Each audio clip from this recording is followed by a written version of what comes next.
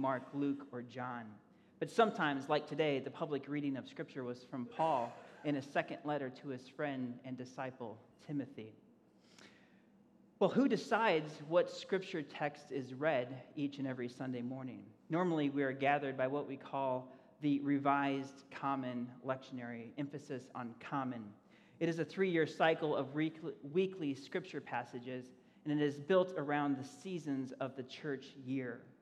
Every Sunday, there is a reading from the Hebrew Bible, the Old Testament, a psalm, a reading from one of the New Testament epistles, letters, and a gospel reading. And as I said, it's on a 3-year cycle. Year A, we go through the Gospel of Matthew. Year B, we go through the Gospel of Mark. And in year C, we have the Gospel of Luke. Well, when does John get to have his party? Well, John is sprinkled throughout all 3 of those years. So John can show up in the lectionary text at any time that John chooses. Okay? The Revised Common Lectionary covers 14% of the Old Testament and most of the Psalms. So it's about 20% of the Old Testament. And the Revised Common Lectionary covers 72% of the New Testament. So why do we follow this thing called the Revised Common Lectionary? Well, it unites us with many other Christian denominations.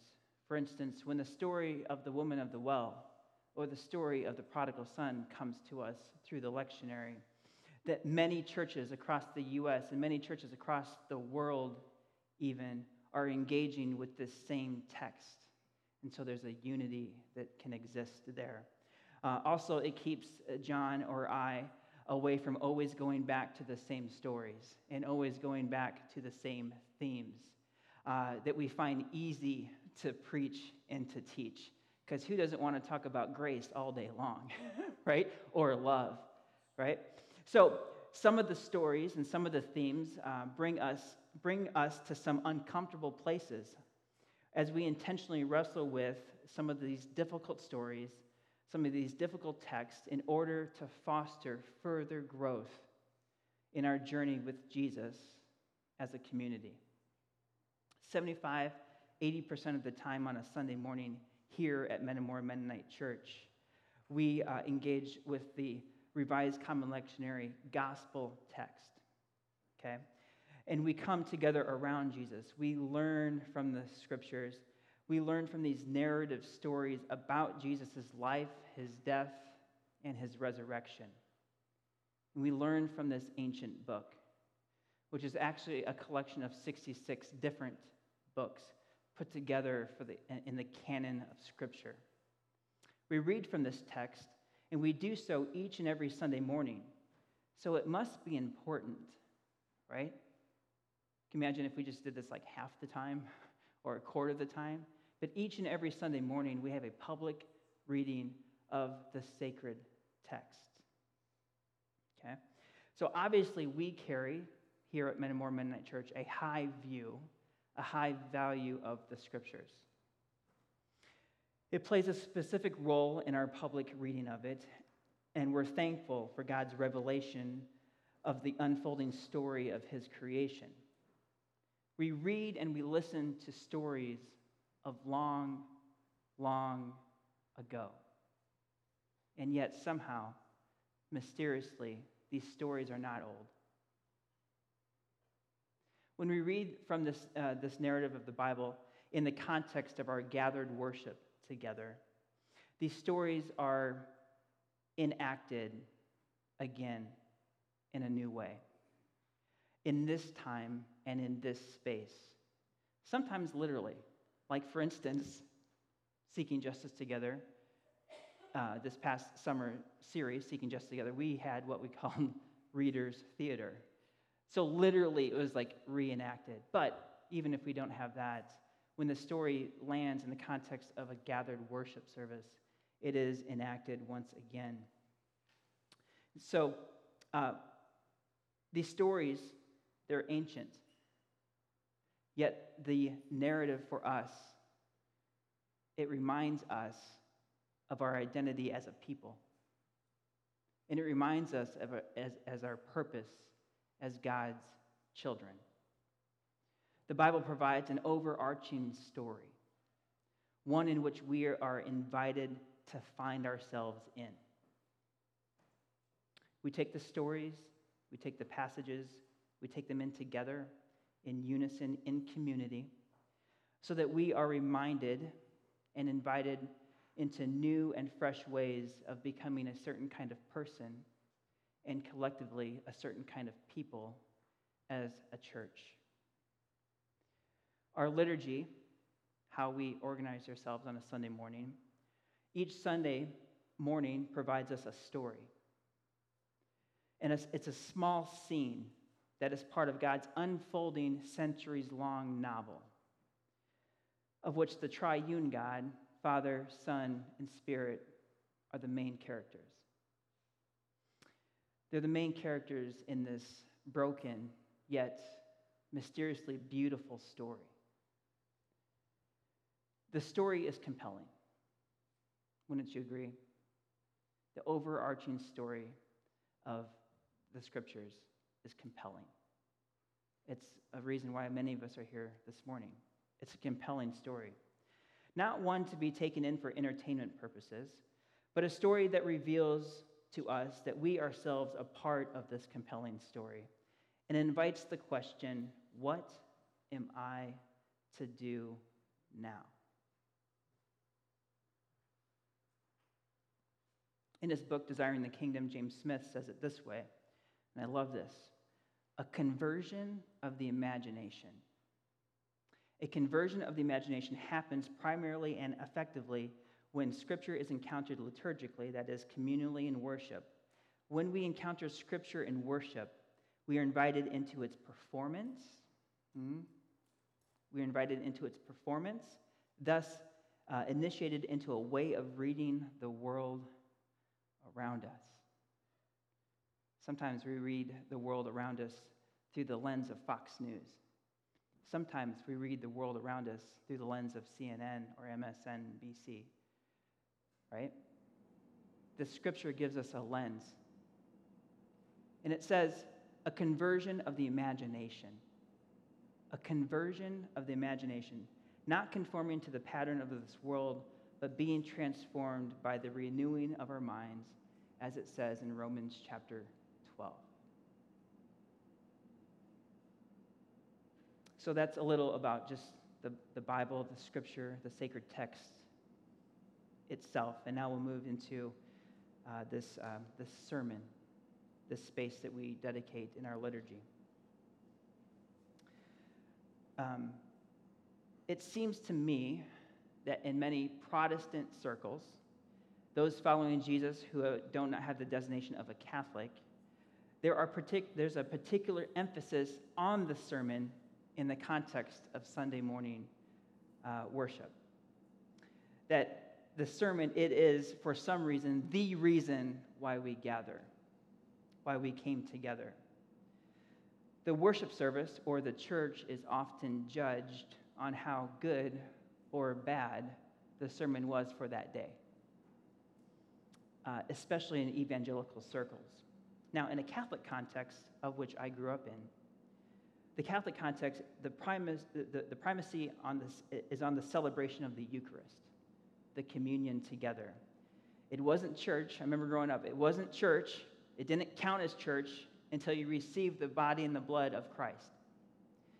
And I know of families, sometimes my own family growing up, we practiced the principle of arrive late, leave early. That was our motto. That was our principle. Okay, but we had to stay until Eucharist. We had to stay until communion. Grab it, eat it on the way back to your car, not your pew. Okay, not even going back to our seats because the Mass, the service, wasn't over yet. Now, in the Mass, there is what they call the celebration of the Word, and part of that is they have what is called a homily, and that's the space of the sermon. And but the primary thing of a gathering there is the Eucharist. So again, in Protestant circles, however, I think there can be an undue emphasis on the importance placed on the sermon. And I would argue that being together isn't about the sermon alone. I don't want that kind of pressure, right? It isn't on the sermon alone. The reason for gathering is the entirety of worship in the community or the fellowship of the saints. The sermon is only a part of that. So why do I share all this? I share it as a precursor to ask the question, why preaching? Why a sermon? Why can't we just read the sacred text and just let it be? I mean, what good is it anyway? What does it actually do? What purpose does it fulfill, this sermon? If it's so completely important, does anybody remember last week's sermon? Does anybody remember 2 weeks ago? Does anybody remember 4.5 years ago when my very first sermon, which failed miserably, right? It must have been so life-changing and so impactful, right? No? Not so much. Not so much. So why preaching? Why a sermon? Why can't we just read the text? Well, before moving on, I want to take just a quick moment and to name a difference between preaching and teaching, okay? Preaching and teaching. Preaching, as I understand it, is in the realm of proclamation. Proclamation of what, you may ask? Go ahead. Proclamation of what? Okay. Well done. Proclamation of what? Well, the gospel. The proclamation of the gospel. It serves as a description, and the proclaimer, that is the preacher, describes the world as it is under the lordship of Jesus. And then it serves to invite the hearer of that proclamation into that reality. Preaching, therefore, preaching, therefore, usually precedes teaching. Preaching, then teaching.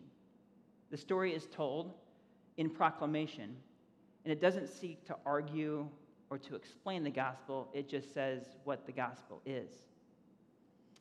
Preaching or proclamation simply tells the story. It describes the new reality, and it asks, can you see it? Do you receive it? Would you like to enter into and live in this reality that has just been proclaimed, the gospel? It is at this point, then, that teaching comes. It's at this point that teaching enters the realm. For it is only after entering into the gospel that teaching the word begins to make sense of what we now believe. Because Paul describes it in his letter to Timothy. All Scripture is God-breathed and is useful for what? For teaching, rebuking, correcting, and training in righteousness, so that the servant of God may be thoroughly equipped for every good work. To say it another way, we go from the indicative, the proclamation, the preaching of the gospel, the description of the way things are, to the imperative, that is the teaching, what we must now do. Now, there are all types of sermons. One that we saw on the video earlier, right? There are all types of sermons. There's expository teaching. There's textual. There's topical. There's narrative. Expository is following a book of the Bible, passage by passage, to allow the text to determine the point of the message. There's textual. A preacher uses a single passage from the Bible to move towards a single idea. There's topical sermons. The minister uses multiple passages to support a thesis about a particular topic, such as marriage or generosity or peace or whatever it may be. Peter and Paul, two of the authors of the New Testament, wrote and addressed topics to churches that needed those topics to be addressed. And then there's the narrative style. A narrative sermon is a sermon that develops an outline with loosely associated ideas, and it narrows it down to a single idea in order to present an important message. And there's more and more and more types of sermons. Then there's forms and structure as well. 3-point sermons, gunshot sermons. You could say, like, just I hope some of these points land. There's alliterations, like you take the word like grace. It's like God's radical, like it's an alliteration for each letter of that word. Or sequential. In this style of preaching, you have to order the points. The order of the points cannot be changed because one had to lead to another. So in that kind of sermon, you're taking the people on a journey from a place, and because this is true, then this, then this, then this, and you arrive at a new destination. And there's many, many more of forms and structures. So what do we do here at Metamora Mennonite Church? Well, it's a mixed bag. It just sort of depends. For me, it seems like I default to letting the text, usually the gospel text of the lectionary, dictate the type and structure of the sermon, and it can be varied. So if you didn't like it one week, come back the following week. Maybe that one will, be better. So back to why preaching? Why a sermon in the context of liturgy? Well, a couple of ideas. I think that we, as followers of the way, I think that we are desperate each and every week for a new world to be born. We are a collection of people who crave good news. And why do we crave good news? Well, because Monday through Saturday, there's not typically a lot of good news. It's really a mixed bag. Usually it's dark or bad news. So we long for what is called the euangelion. We long for the good news of Jesus. And we long for a new world to be born. Another idea of preaching, proclaiming this gospel, serves us by opening up a space for a new way of being in the world, both individually and collective, by means of the Holy Spirit. In this proclamation, like prayer from last week, it begins to open up a space for Christ's real presence to be among us. At our Sunday morning gathering, the role of the preacher is then to tend to steward, to cultivate a setting and an environment for the presence of Christ in our midst. As I shared last week, I've had the blessing of being part of many different worship contexts, many different churches. And just as music and prayers can have a wide range of variability in terms of form and structure, so does the sermon, so does the preacher. In some contexts, the preacher is in the pulpit. And the pulpit sometimes, especially in older like cathedrals, or the pulpit's high and lifted up. So that sermon comes from a high and lifted up place to the people. In other places, no preacher is to be found. I think of the Quakers. It's a sitting and listening to the sacred text and then responding to it as a group. In some places, preachers wear vestments and robes. Today I have a sports coat and some jeans. There's just a wide variety of different. Now, if I wore jeans 20 years ago, would I be up here? Probably not. So there's just a wide variety. And yet, in other places, the preacher is on a platform, and spotlights are focused on him or her. I have a bit of a different approach. Not one better than the other. That's not what I mean to say here at all. But a strong conviction of mine is to stand here. And actually, I wish I could stand actually in the center over there, not because I want the center of attention, but I stand here closer among the people. For I am here with you as one who receives. I am here with you as one who receives. I do not prefer to stand over the community, but to stand among the community, being present with our body because it's in this space that Jesus is found. Now, not all sermons are of same or equal in purpose. As a result, a sermon can serve a variety of roles each and every Sunday morning. The sermon, as part of worship, functions as a practice. This is a practice. It is an intentional activity, again, repeated over time each and every Sunday in order to establish Christian identity, Christian community, and Christian witness. On Sundays, most of the church is gathered together in one time and space. Therefore, every sermon that's released into the family system affects the gathered community in the same moment. Some sermons celebrate God's work and presence among us.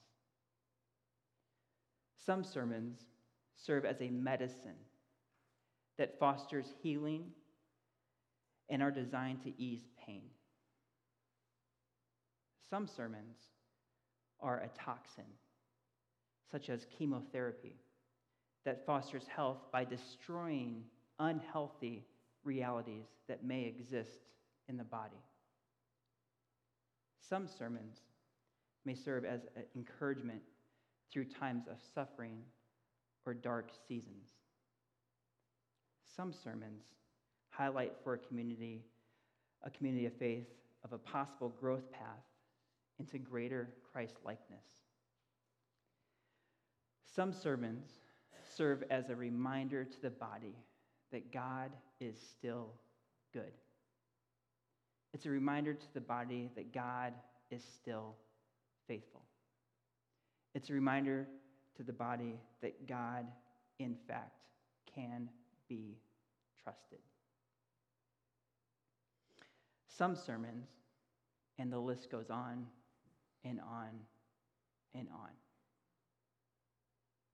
Not one purpose, not one focus, but sermons serve a wide range of possibility. I think Ephesians chapter 4 sums up the goal of preaching and teaching, why we have scripture reading and a sermon. And it says this: so Christ himself gave the apostles, the prophets, the evangelists, the pastors, and teachers to what? To equip his people for works of service, so that the body of Christ may be built up until we all reach unity in the faith and in the knowledge of the Son of God and become more mature, attaining to the whole measure of the fullness of Christ. My prayer, brothers and sisters, is that the sermon is the place where the story is told. It is proclaimed. And that God's goodness, God's grace, God's mercy, God's love, God's promises, God's ways, the reality of his lordship in our lives inspires and invites you each and every week to respond. Will we, as a church, follow Jesus?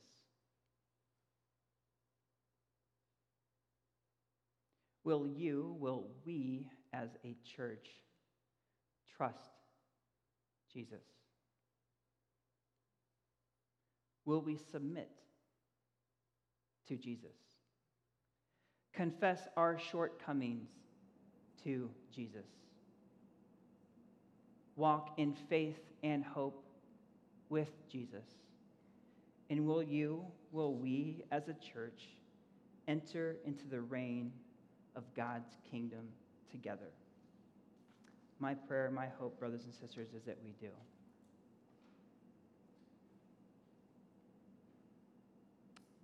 I really don't know how else to end that. Sometimes I have a question or two to but it's just, we have the reading of the scriptures, and we have a sermon. We have a message. My hope and my prayer is that it is something, again, that inspires and invites you and us into greater Christ-likeness, and may it be so.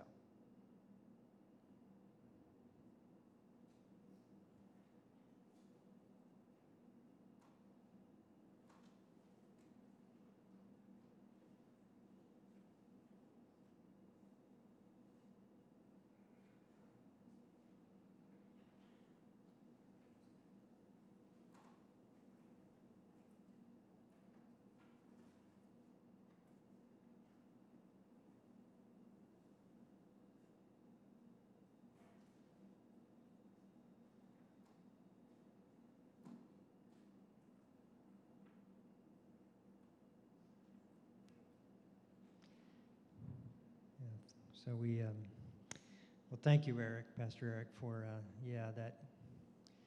that the way you invite us into that greater Christ-likeness as we gather and as we go out into our week. Grateful for that. I don't know if you mind if I stand here. You know, I find as I get older, my hearing and my sight diminishes. You notice that? It's just helpful to be a little closer to you as we pray together. And this is another way that we gather, as another way of being together, not just to hear the sermon, to respond to that, but to bring our prayers of thanksgiving and our